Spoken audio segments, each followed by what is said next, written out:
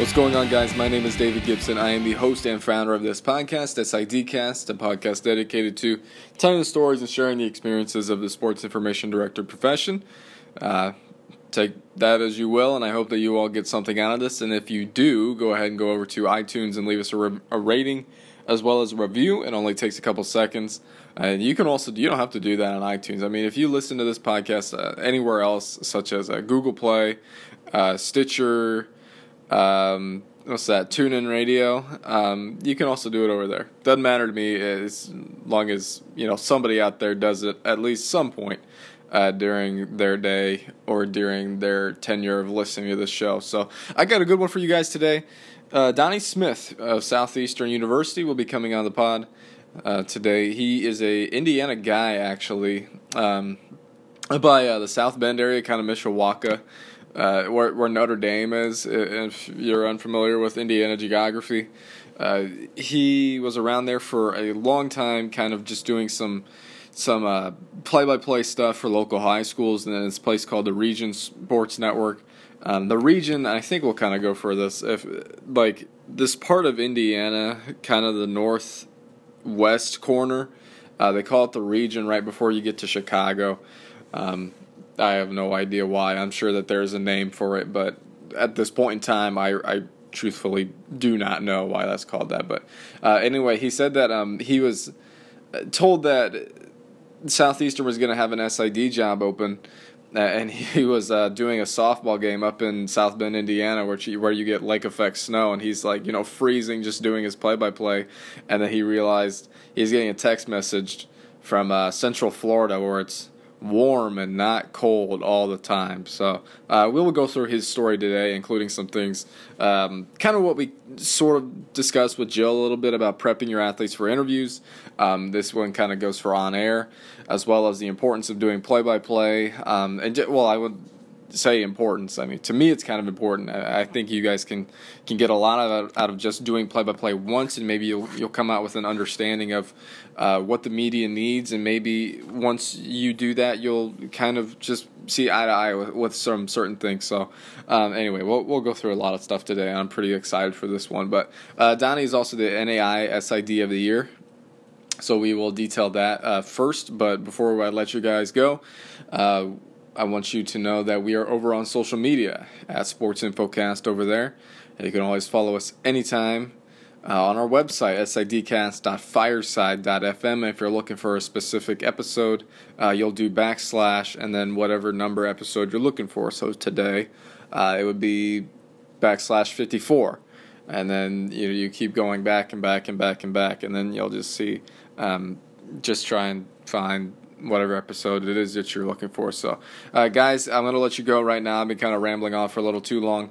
I got a little bit of a winter break coming up for me. I'm loading up on episodes right now, just so that when I get home, I don't necessarily have to do as much recording and worry about aligning schedules with people going home for kind of the holidays.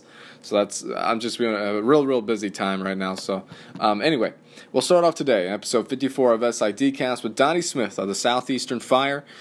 Did he know that he was going to be named SID of the Year in the NAI right here on SIDcast?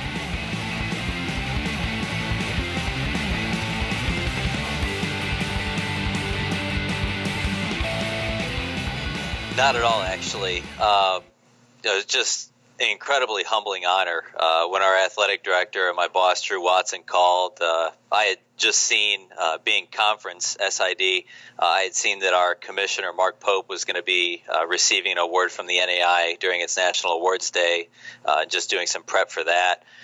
So shared that with Drew, and then he called me a little bit later on when I was out at football practice, covering them, getting ready for their next game. Stepped away, and he's like, "Hey, congratulations." I'm like, "For what?" And he's like, "You've been named the NAI SID of the Year." I'm like, "No, I'm not." Just having been in this business a very short time, and seeing the work of other people in our profession at our level, to be held in that same regard as some of the other award winners and the guys that have done it in the past, like a Chris Wells at Lindsey Wilson, Rob Huizinga at St. X, Brad Saigon over at Missouri Baptist, guys that I look up to in this profession. To see them get that award and to be in that same company was really humbling. The other thing it was also kind of exciting for my staff. Our 3 guys. First of all, I'm blessed to have 3 guys, a part-time assistant and 2 graduate assistants that work extremely hard. And for all 3 of those guys to be in their first year able to contribute to an award like that, from my standpoint, I didn't win it. Our team won this award. There's no chance that we have the level of success that we did without all 3 of those guys. And it was just interesting how in a calendar year that God kind of put this staff together. Our part-time assistant, Andrew, too, had emailed me during COSIDA. I was driving south from Dallas afterwards to go to a friend's wedding in Austin, and he said, "Hey, do you have any openings or anything like that? I'm from Lakeland." And then at the time, I did not. But the person that we had in our office at the time, just a few hours later, says, I'm moving back to Delaware. I'm not going to be able to work with you anymore. So that was an opportunity for him to step in. Chris and Topa, another one of our graduate assistants, came to Southeastern to play football, got involved working in game management. So I had worked with him during game days on other experiences, and he kind of took an interest to what we do. So we were able to work him into the mix. And then Mac LaBeouf, our other graduate assistant, was a 4-year baseball player, got injured once during his sophomore year, and came to me and said, "Look, I just can't be in the dugout right now. It's tough to just not be able to play. Can I help you out doing stuff?" So he jumped in and started doing broadcasts for us, and it became an opportunity for him to become a graduate assistant as well. So it's a great group that I get to work with every day, and that's probably what I enjoy most about where I'm at is who I get to be around on a daily basis and who I get to spend life with and work with. Sounds like you got an all-star staff. So for those that don't know, I mean, myself, I kind of don't know. How does that process go about? Is there like a voting selection type of thing? I mean, what is the process like to nominate or vote for someone SID of the year? Every conference selects an SID of the year, which is voted on by the SIDs. Other conferences have their ADs and commissioners involved. And then from that group of conference SIDs of the year, there's a separate panel that decides the NAI SID of the year amongst that group. Okay, cool. So I just didn't know. Maybe there are some other people that didn't know that. Maybe some young professionals that do listen to the show. But let's go back to the bare bones. You're from kind of the northwest Indiana area. What was it about IU South Bend that led you there? It was my third different school, actually. Coming out of high school, I went to Purdue Calumet. Had the opportunity to move over to South Bend to kind of further my radio and publications career that I was in at the time. So Purdue Calumet's 2-hour commute from South Bend was no longer an option. So I looked at Purdue Northwest in beautiful Westville, and that was almost an hour commute, and basically stepped away from school after one semester there to look for whatever it was that I was looking for as a 20-year-old kid, basically. Yeah. And then just worked on being in radio for a few years after that. And then Jason Samuel, who's involved with Globe Radio at Goshen College, kind of took me aside and said, if you want to aspire to do bigger things than you're doing now, you will not be able to do it without your college degree. So I kind of put my nose back to it, and my parents, my grandparents had been on me for quite some time to get back into college. So I did so at IU South Bend and finished up there. That was the closest to South Bend, Mishawaka, where I was living at the time, and was able to finish up there. What were you kind of looking for? I mean, as far as what you wanted to do after school, I mean, had you ever heard of being an SID before, or was being a broadcaster just your path from the get-go? Working in sports was really all I wanted to do from maybe when I was 5-6 years old. That was my focus. That was my passion. At very first, all I wanted to do was be an athletic trainer. I thought that'd be a cool gig. I'm watching a football game on Sunday. Those guys are out on the field during the NFL games. They're running out towels and water bottles to the guys in the huddle. man, that would be really neat. And then a couple weeks later, I'm watching a football game, and a guy's arm is bending somewhere between the wrist and the elbow. That grossed me out. The first guy there is an athletic trainer, and from that point on, it was let's find something else in sports to do. So then the media aspect really kind of intrigued me as well. I'd always watch games with my grandfather on Sundays, and we always liked listening to John Madden and Pat Summerall, and I kind of thought that would be a neat path to take. So getting into the broadcasting side or the writing side really interested me. So I worked on both of those areas. And then as I started broadcasting college sports, the world of the SID was introduced to me. And I got to work with some really, really good ones that made life easy. And then there were some ones that didn't really help a lot and were kind of tough to work with. And that it kind of intrigued me because I kind of thought, if I was ever in that position, what would I do? I would probably take this from this person, to try and create a really unique shop. So I think it was sometime around 2006, 2007, second year of college when I started first being introduced to this world. Okay, cool. Just real quick, can you share your broadcasting horror story? Broadcasting horror story would be any time. And again, this is mid-2000s, you got to a game site and you plugged in your phone line, which are almost non-existent these days, and you heard silence. I always wanted to try and make sure I got to games really early, and until I heard that dial tone, I was always kind of nervous. We had a game that I was broadcasting coming down to the wire, last second shot to beat a top 5 team for the first time in quite some time, and unfortunately the phone line disconnected right before that shot with 2 minutes to go. And one of the greatest finishes I've ever broadcast. Nobody will ever know that I broadcast it because those last 2 minutes are nowhere near to be found. Perfect. So after you kind of got out of school, but you did know about the SID career, you still kind of chose the Region Radio Sports Network. And if anybody doesn't know that, that's a really big, actually, sports network. And this little place they call the Region up by Chicago in Indiana. So what kind of was your life like then? I mean, what were those 10 years like just being in radio? And what made you kind of want to get out of it and get into some SID work? It was a lot of growing up during that time. I got started when I was 17 years old and did that up until age 27, basically. So the core group of guys that were there, Paul Condry, Dave Miller, Doug Miller, Frank Keel, those guys kind of got to watch me grow up a little bit from a little bit of a punk teenager into a less punk 27-year-old.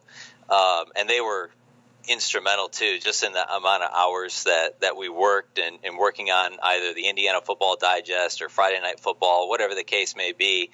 I'm around them just as much as my parents, so they helped raise me as well. So they were kind of second and third fathers, uncles to me, however you want to view that. They were just instrumental in my professional and personal development. But I saw every kind of assignment from broadcasting high school football, soccer, basketball, baseball, to college basketball, to college softball. I really got to see just about everything. We would cover Big Ten football games on Saturday. Notre Dame games were in there. We would do Big Ten football media days and basketball media days. I've been to 4 NFL combines. So just being in Indiana really opened up a lot of opportunities in that area. And what was it about kind of Southeastern or maybe the SID media relations career that kind of drew you away from radio? Networking is something that everybody talks about. It's a popular topic at COSIDA. And I think it's also kind of an awkward thing for people who are 25 to 35 years old. Everybody always talks to you about networking. So you say, okay, well, how do I network, or what is my network? And it kind of becomes almost an unauthentic thing. I know this person just to know them. But for me, one of my responsibilities at Regional Radio Sports was broadcasting Bethel College softball. And I started doing that in 2010. In 2013, Anna Welsh, the head coach of Bethel College, takes a job at Southeastern University to start their softball program. So we're going along, and she texts me one day during a Bethel game. She would sometimes tune back in to hear how some of her former players and things like that were doing, and said, "Hey, just checking in on you. You're doing a great job. Also, if it's something that you're interested in, we're going to be looking for an SID this summer." And I looked up from my flip phone and saw that I was broadcasting a softball game in mid-April. It was 42 degrees. It was overcast. She's texting me from Central Florida where it's 80-plus degrees. They don't know what snow is. So, the chance to come and live in Florida, the chance to be an SID, and to still have, that NAI familiarity, having broadcast NAI women's basketball, men's basketball, and softball, just knowing what that organization was all about, it interested me a lot. Again, I had some familiarity with what an SID did, and had seen some of the good ones. So that was definitely something I wanted to do. So sent in resume and everything, and had just kind of forgotten about it almost to an extent. And then I'm out with some friends one night, and email pops in from the athletic director, Drew Watson, and he says, we would like to talk to you on a phone interview about our position. So went through the whole process, came down and visited for an in-person interview, offered the job, and ended up taking it towards the end of June of 2013. Was there any sort of culture shock? Because, I lived kind of in that northern Indiana. You a little bit worse than I, but was there any? It's cold, and then you moved down to Florida, and I went to Cosaida last summer, and I hated the heat. So was there any sort of culture shock for you? So my first day on campus when I'm moving down, I loaded up my two-door Chevy Cobalt and pulled into campus at about 5:30 in the afternoon, and the thermometer's reading 96 degrees. Yeah. That's hot. So I'm staying in a dorm room for a couple of days. So I go up there and walk right up to the air conditioner and just start hitting the down button. And whatever number I see, I'm just going to live with because it is hot out. Well, it stops at 70. And I'm like, all right, so how do I override this? Or how do I get this to go down further? Because 70 is not going to cut it. I'm still sweating. And it's not even 6 o'clock in the evening yet. So I'm sitting there in this room. I'm like, so do I go get a bag of ice to sleep with? What do I do? Because it is hot. And I'll be honest with you, almost 5 years later, I don't know if you ever fully get used to the heat. I think you find better ways to adapt to it or just overall ignore the fact that it is hot because it can be tough to deal with. You guys came down here in June for Cosaida and got to watch it rain every afternoon and got to walk out in the humidity every afternoon. It's usually not that bad, but we do get those afternoon rainstorms during the summer, and the heat can become unbearable. But I'll tell you what, as soon as the calendar hits November, all the way until about the beginning of April, the weather is just ideal. We're usually in the 70s. It's sunny 9 times out of 10. So it became a little bit of an easier adjustment to make at that point when I'm able to go out golfing Thanksgiving weekend and my friends are telling me that it's snowing back home. How about adjustments with your new job? Because, you were in radio for 10 years, and then all of a sudden you have to move to media relations. Was there any sort of difficulty, or was it an easy transition, difficult? What was that like? There were some elements that were easier to pick up than others. Working with a back-end website interface was something I had done a little bit at RRSN. It was just a different way of doing it here. So just kind of handling some of those things were kind of familiar.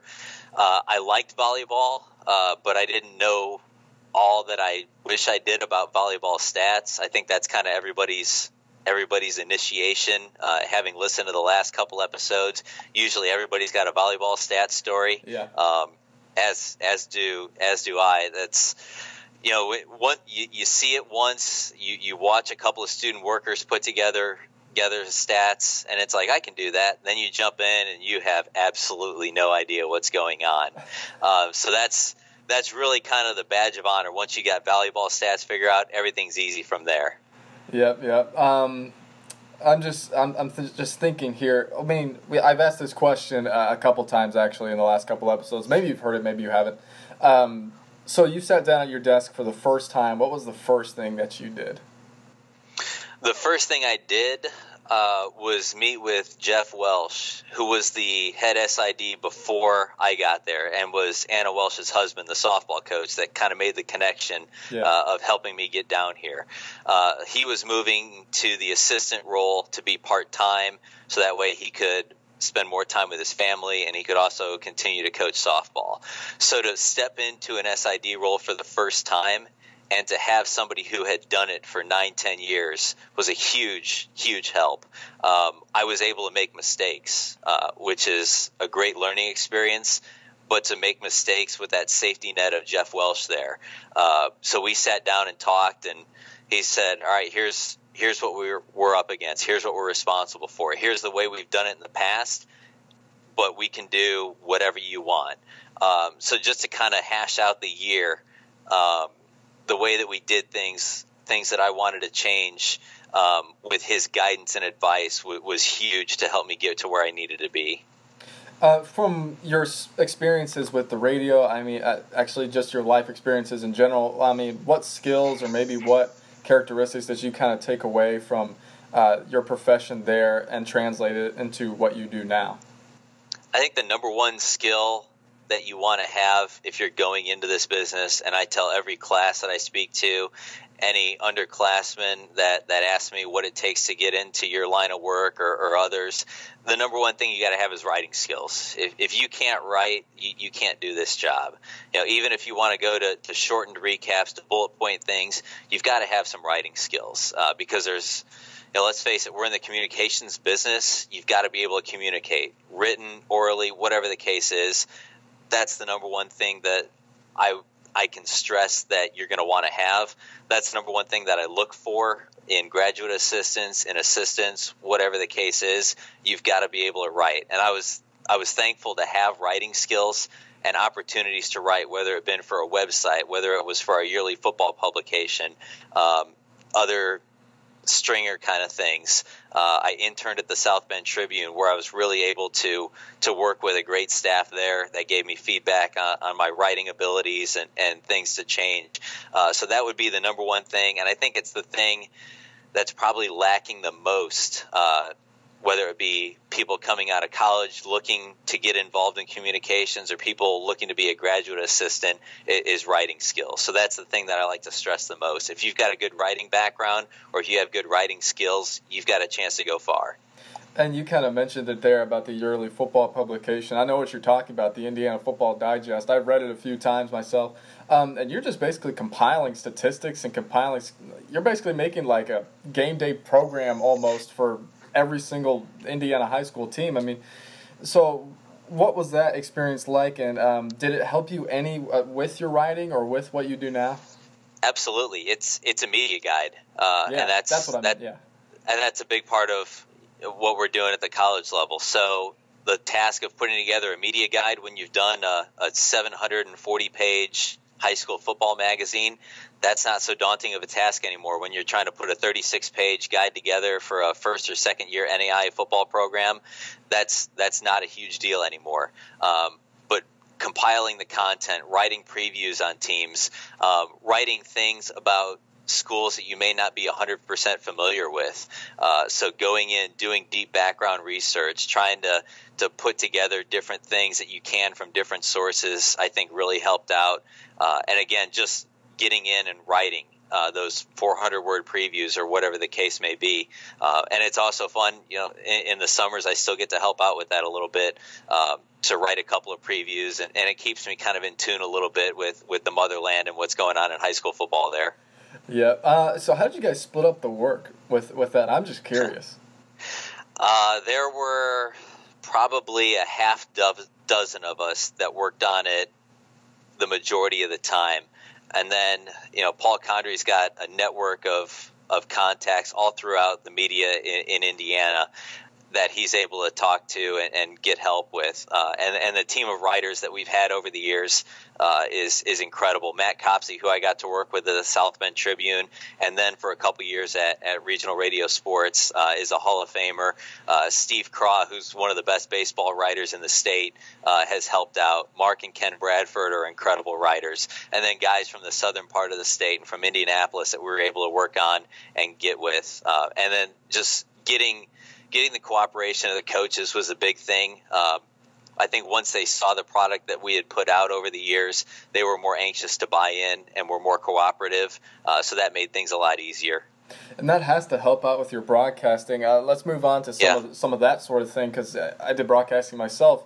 How important is it to do kind of your research with your team's pronunciation? How important is that? As you're shaking your head, you're nodding your head right now, and I know the answer here. That was the number one lesson, and probably the first lesson that I learned during my time at Regional Radio Sports. I remember it was a Chesterton Maryville game. I was just gonna watch this crew broadcast. So I sit down, I'm watching them set up, trying to just help out any way I can. So I run back out in the hallway and I grab a couple of rosters, and I think that's going to be a big help. And I hand it to Mike Knezovich, who's doing play-by-play. It's like, hey, Mike, I brought a roster for you. And he's like, and Mike's a superstar, professional, 10 out of 10 kind of guy. He's like, no, thank you, I appreciate that. So the game's going along, and I've got a pair of headphones on listening, and I just noticed that Mike's just rattling off names. Basketball is a quick-moving sport, and he's just rattling off these guys' names. And I look up from the game, and he's not looking down at anything. He's not looking down at notes. He doesn't have a roster anywhere. So all of a sudden, I went from thinking, I'm some kind of hotshot 17-year-old broadcaster. I'll be able to come in, start calling games, by the second time I'm there. And it was at that point where I went from just put me on the air, let's go, to don't put a microphone anywhere near me. These guys are so prepared. These guys have done their research. They know every single guy on the floor. They know their story. They're mentioning that Matt Maple's just coming off of a great run with the Chesterton football team. They're mentioning that Jim East is a Hall of Fame coach, but he's without his best player. And I'm like, I don't know any of this stuff. I know that number 32 has the ball at the top of the key. That's the best I can do for you right now. So to hear those guys calling it at the level that they were, I think that kind of helped me realize that preparation was the number one thing that you had to be good at if you wanted to be a good broadcaster. You had to dive into those stories. And then the more you think about it, you watch the guys on TV in the NFL or the NBA, whatever the case is, they start talking about those human interest stories. Mike Emmerich's probably the best guy at it. Another Hoosier State guy. He gets into the arenas and he talks to everybody. He asks everybody questions, and that's how he has all those stories that he can throw in at any given time. And just to have that arsenal, I think that's what separates the greats from the guys that are just decent at what they do. Do you think some SIDs or maybe just anybody in the sport profession in general could benefit from doing play-by-play or color commentary? Absolutely. I think especially if you're in the trenches, so to speak, with your teams, those kids better than anybody else. I remember my first year here in 2013-14, our men's basketball team was on a special run, and since we didn't have football at the time, that was kind of our premier sport. So I didn't let them out of my sight. I wanted to go to every single game, any chance that I could. I was traveling with them. So I got to know those guys. I got to know the coaches. So any time that we went on the road, I was able to talk to those broadcasters, not only go over pronunciations or anything, but here's what makes this guy unique. Here's what makes this guy unique. We've got Mitchell Wiggins on that team, who at the time had two brothers playing in the NCAA tournament and a brother that was the number one pick in the NBA draft that year. So that was a big-time story. We had an exhibition game against Florida State at the beginning of the year in which our point guard went off for 35 points. So that was kind of an interesting tidbit I was able to go in. So the more that you're around your athletes, A, your game notes get a lot easier, and B, I think those stories come out a little bit more in the broadcast when you hit a little bit of a lull. So-and-so's at the free throw line. By the way, he's coming off of a big game against so-and-so. Those are things that you're able to work in because they're right in the back of your mind. I should have asked you this earlier, but when did you get bit by the play-by-play bug, that they call it?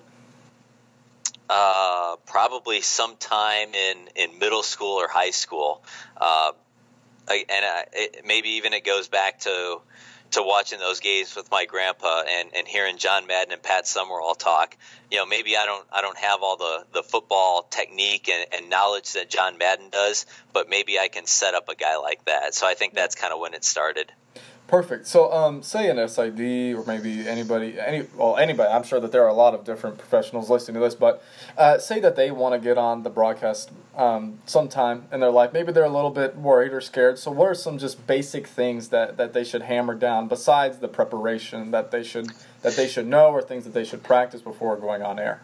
And again, that's going to be the easy part. If you're around a team almost 24/7, if you're writing recaps, if you're writing releases about the team, you know all the storylines. You know who's been player of the week, things like that. You know all the stats because 9 out of 10 times you're doing them, or you're at least involved with them. As long as you can pinpoint the ball, tell me each possession what's important, kind of tell the story a little bit. If you can say the time and the score, you're going to be just fine. Yeah, time and score is very important. I know. I listen to my guys. God, I'm telling you, Donnie, because I listen back to my friends who are still in the radio department, and sometimes I just bring up the TuneIn app on my phone. I listen to them sometimes at the game. I'm like, Ryan, Drew, I don't know what's going on, man. Where are we at in the game, so to speak? So, and that's kind of the lesson that you give to guys. There's a 1% chance somebody's going to tune in right at 7:00. And listen to every single word that you say. It just doesn't happen that way. I mean, think about any time you watch a pro game or a college game on your own. You're always in and out. It's kind of on in the background sometimes. The classic example that I always give in trying to tell people, recap the game at certain points. When you hit a lull or a timeout, if you're just joining us, so-and-so is on a 12-0 run or whatever the case may be. I was out one time running errands with my parents, and we were listening to the Bears game, and we go into the store, and the Bears are down 14. We come out of the store, turn on the car, and all of a sudden the Bears are up 7. Well, how did that happen? We're in the store 10 minutes, and I kept screaming at the radio, how are we up? How are we up? Say the damn score. Yeah, pretty much, or tell me how we got here. So I that's always a story that I share with young broadcasters. I need to know how we got to this point because maybe I ran to the refrigerator. Maybe I ran an errand. I had to take the dog out. Whatever the case is, I need to know what I missed, and I don't want to wait.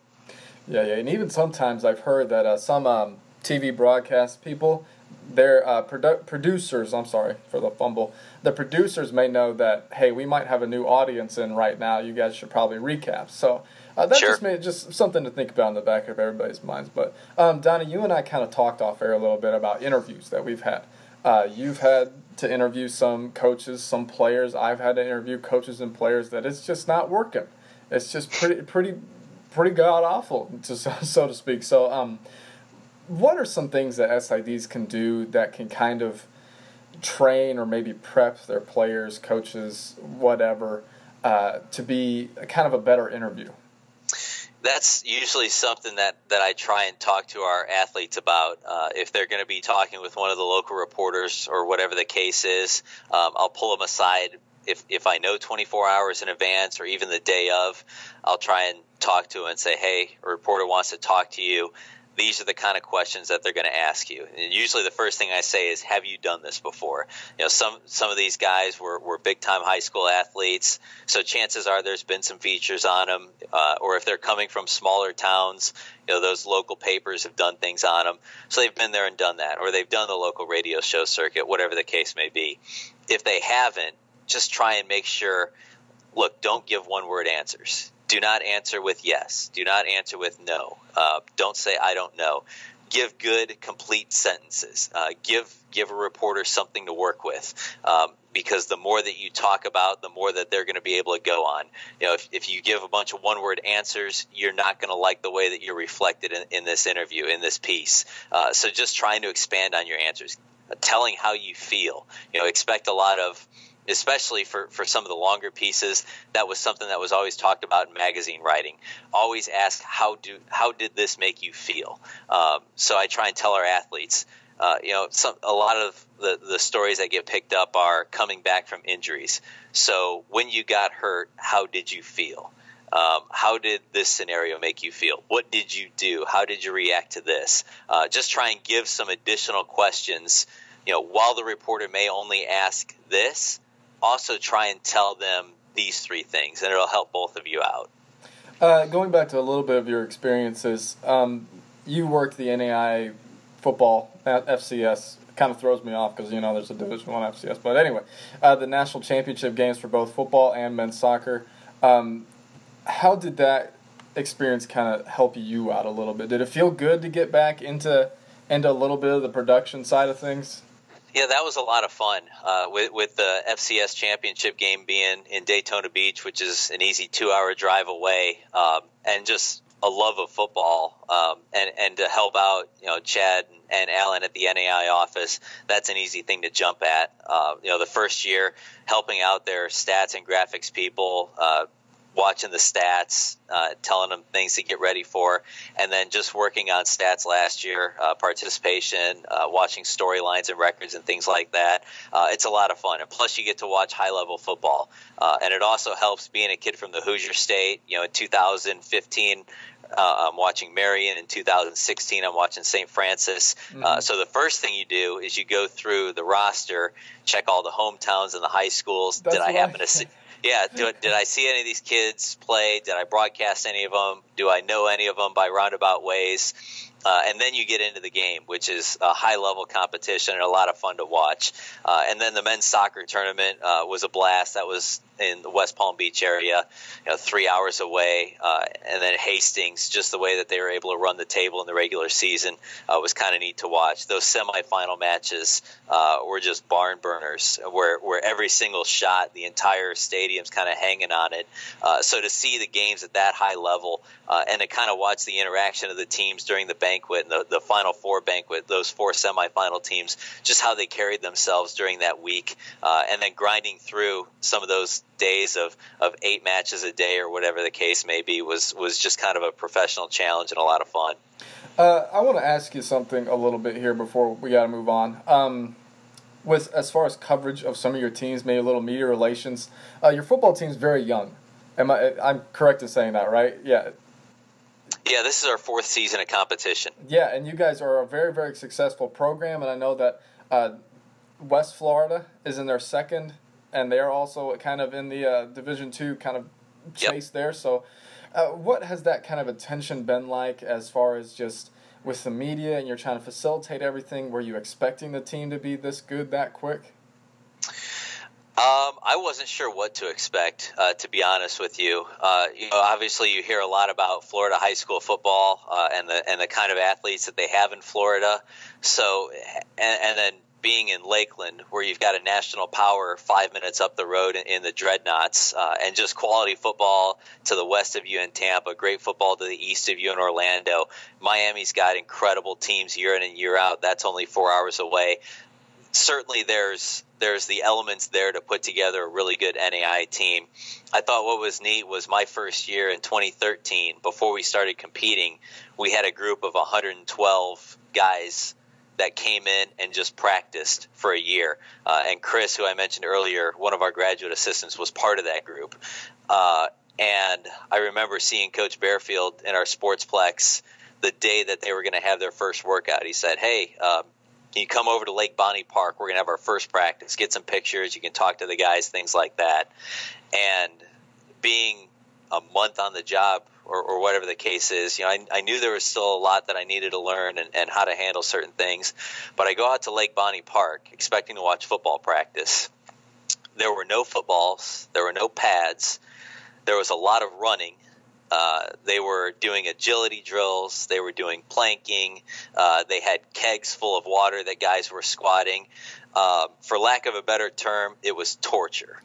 There are 11 guys that were part of that group that are still on the roster, and they're key players on this team that's ranked 9th in the NAI, that's going to be playing in the football championship series for the second time, and they're key players. And so for those guys to have been a part of that and to establish the culture in 2014 when we started competing, in 2015 when we won a conference championship, last year when we made the playoffs for the first time, it's been really special to see because those are also the last handful of guys that were on campus my first year when the stadium that we play in was a soccer pitch. So when they bought into the whole Southeastern football thing, there was no football field, there were no footballs, there were no goalposts, there was no tradition. They bought into the idea of establishing a program and establishing a tradition. So for them in their fifth years, all to be in key positions and to have a chance to play in the playoffs once again is really neat. One more question. I enjoy asking this question just because people seem to have kind of a different answer every time I ask it. But Florida, you just mentioned you kind of had it's a football powerhouse. And it's also, I mean, you could argue some basketball players come out of there. I mean, baseball's pretty big. So what's it like trying to just get the media's attention or maybe trying to market Southeastern athletics to the media and trying to get people to come to Fire games?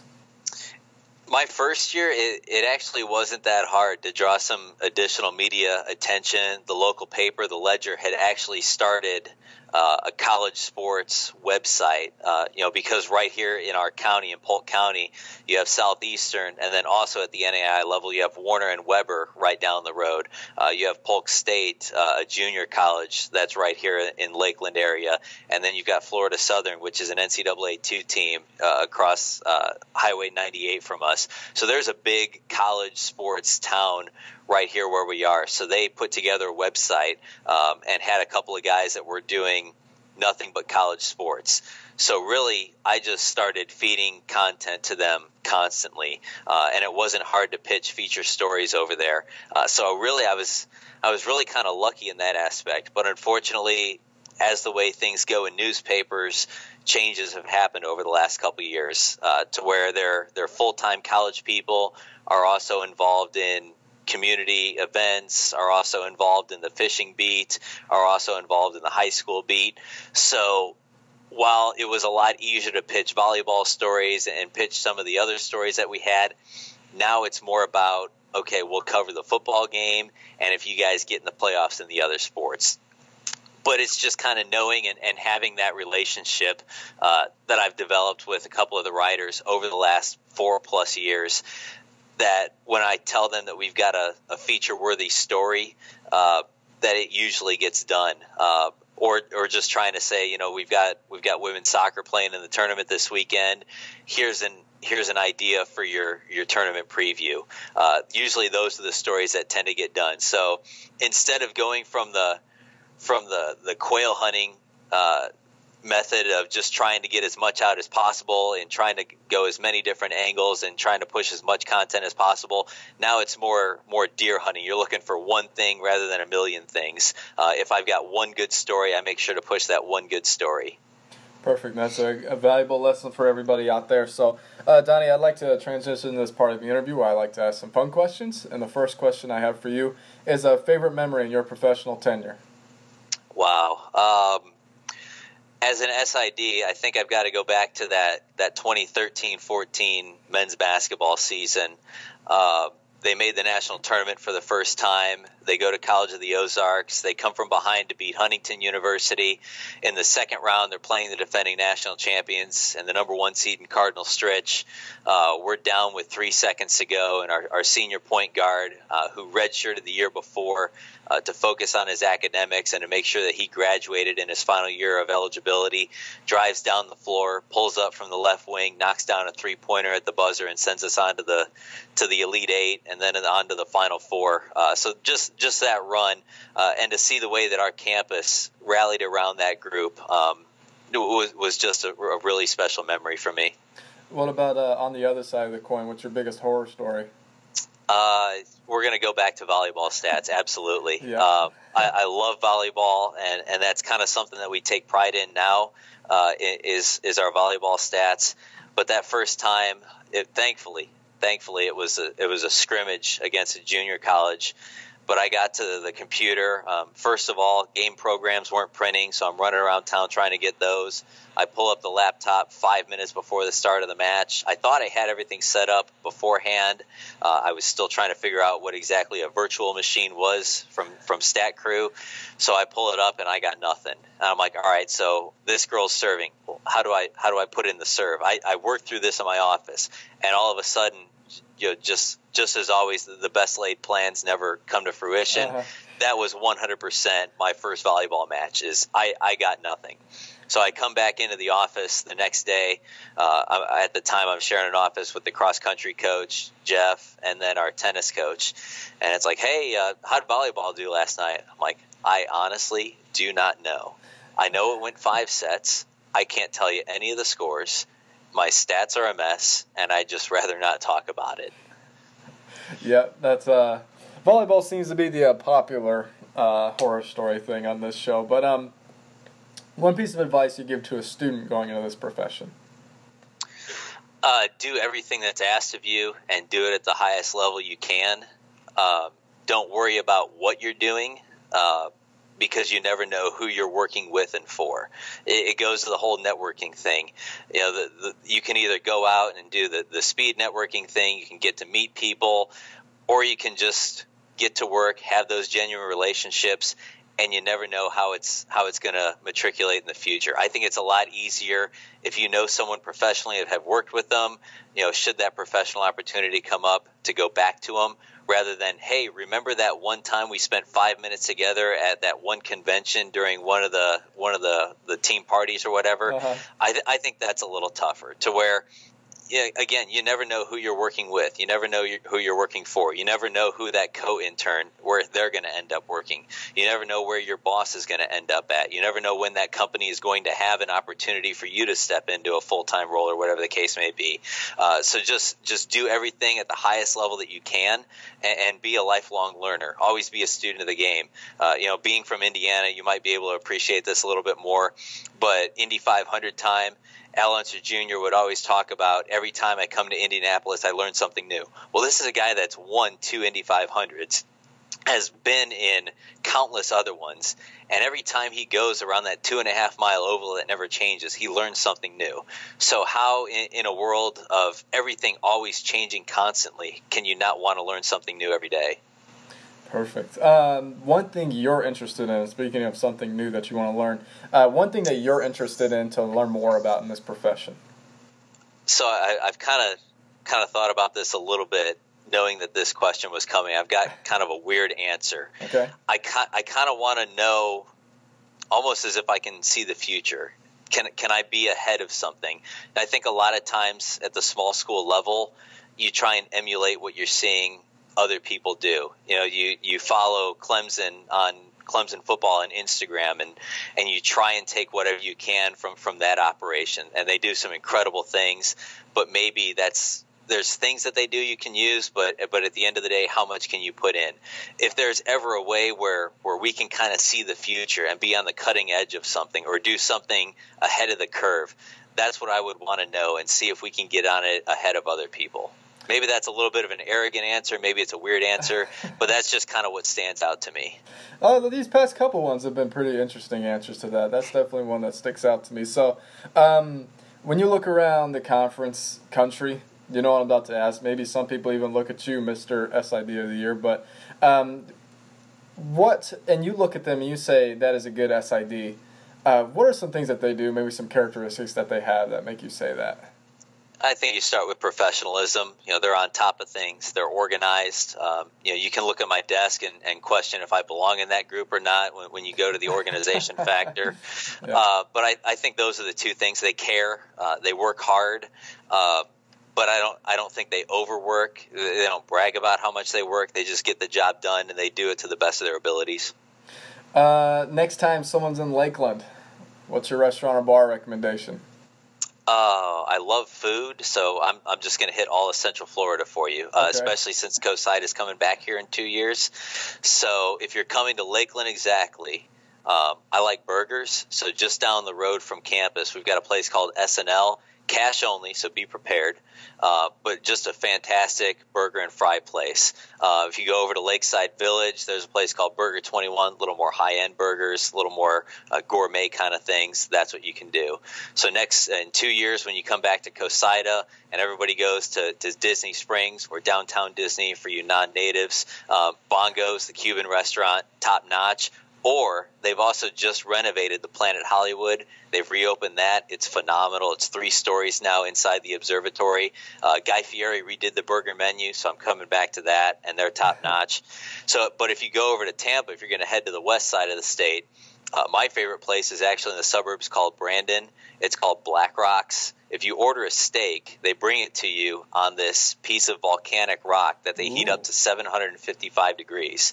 So they throw your steak right on there, 100% raw, and you cook it right in front of you, like a bite at a time. So if you like your steak a good medium rare, you just throw your bite on there for 15 seconds, take it right off the stone and eat it. It's really a unique experience that I love.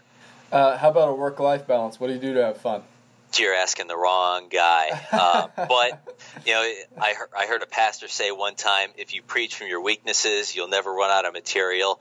My work-life balance is still a work in progress. Okay. But one thing that I took away from the convention in Dallas a couple years ago was Sam Atkinson at Gallaudet saying he's got a 12-hour rule.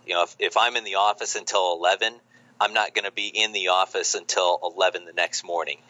So working until 11 and being in at 6 a.m., 7 a.m. the next morning is kind of goofy. And then it kind of came in once again, with the Amazon series that they've done on the Rams, and then now, or they did the Cardinals before that, and then also just watched the Football Life on Bruce Arians. He's a firm believer in get your work done and go home. Football is not a difficult game. There's no reason to be there till midnight. What are you doing being in the office all night?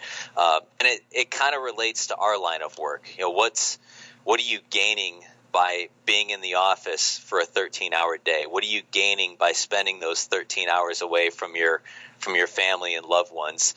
So that's kind of the area that I've been focused on because really work is fun to me. Blake kind of talked about that a couple of weeks ago. It's not really a job to me. I go to work, I have fun because I'm around sports, I'm around athletes, I'm around my coworkers who are a blast to be around. And then I also like going to games on the side. We'll go to a Tampa Bay Lightning game, we'll go to an NFL game, whatever the case may be. And if anybody wanted to get in touch with you, maybe want to follow up with you after this, what would be the best way to do it? You can contact us through our website, seufire.com. My email, phone, all that kind of stuff's on there. Twitter is at Donnie Smith, S-I-D. That's D-O-N-N-I-E, Smith, S-I-D. Perfect. Thank you, Donnie, for coming on. No problem. Appreciate you having me. No problem. And thank you all for whoever has downloaded, subscribed, rating, and reviewing. Pretty important if you haven't done that yet. What are you doing? Greatly appreciated. It just takes a couple seconds just to give me a 1 or a 5. It's all up to you. I'm not going to hold it against you. Maybe. I don't know what I'm going to do yet.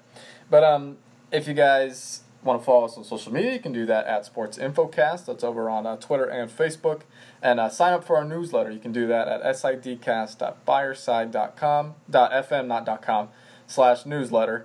And you can sign up there, and that way, I'm telling you guys, these people, these select few individuals are getting these news first, and they're probably going to get some promo stuff first in the future. And if you want to be on the cutting edge of that would be it. They're going to get deals first. So next week, guys, I have a very, very special guest, Lainey Wetzel from Tennessee Tech, and then after that, I know a specific guy who just got named a Hall of Famer in Southern California. And if you've been paying attention to the Coasida website in the past month or so, you've probably seen that feature story on him, and he will be coming on then. So thank you all for listening, and hope to catch you all in the next episode.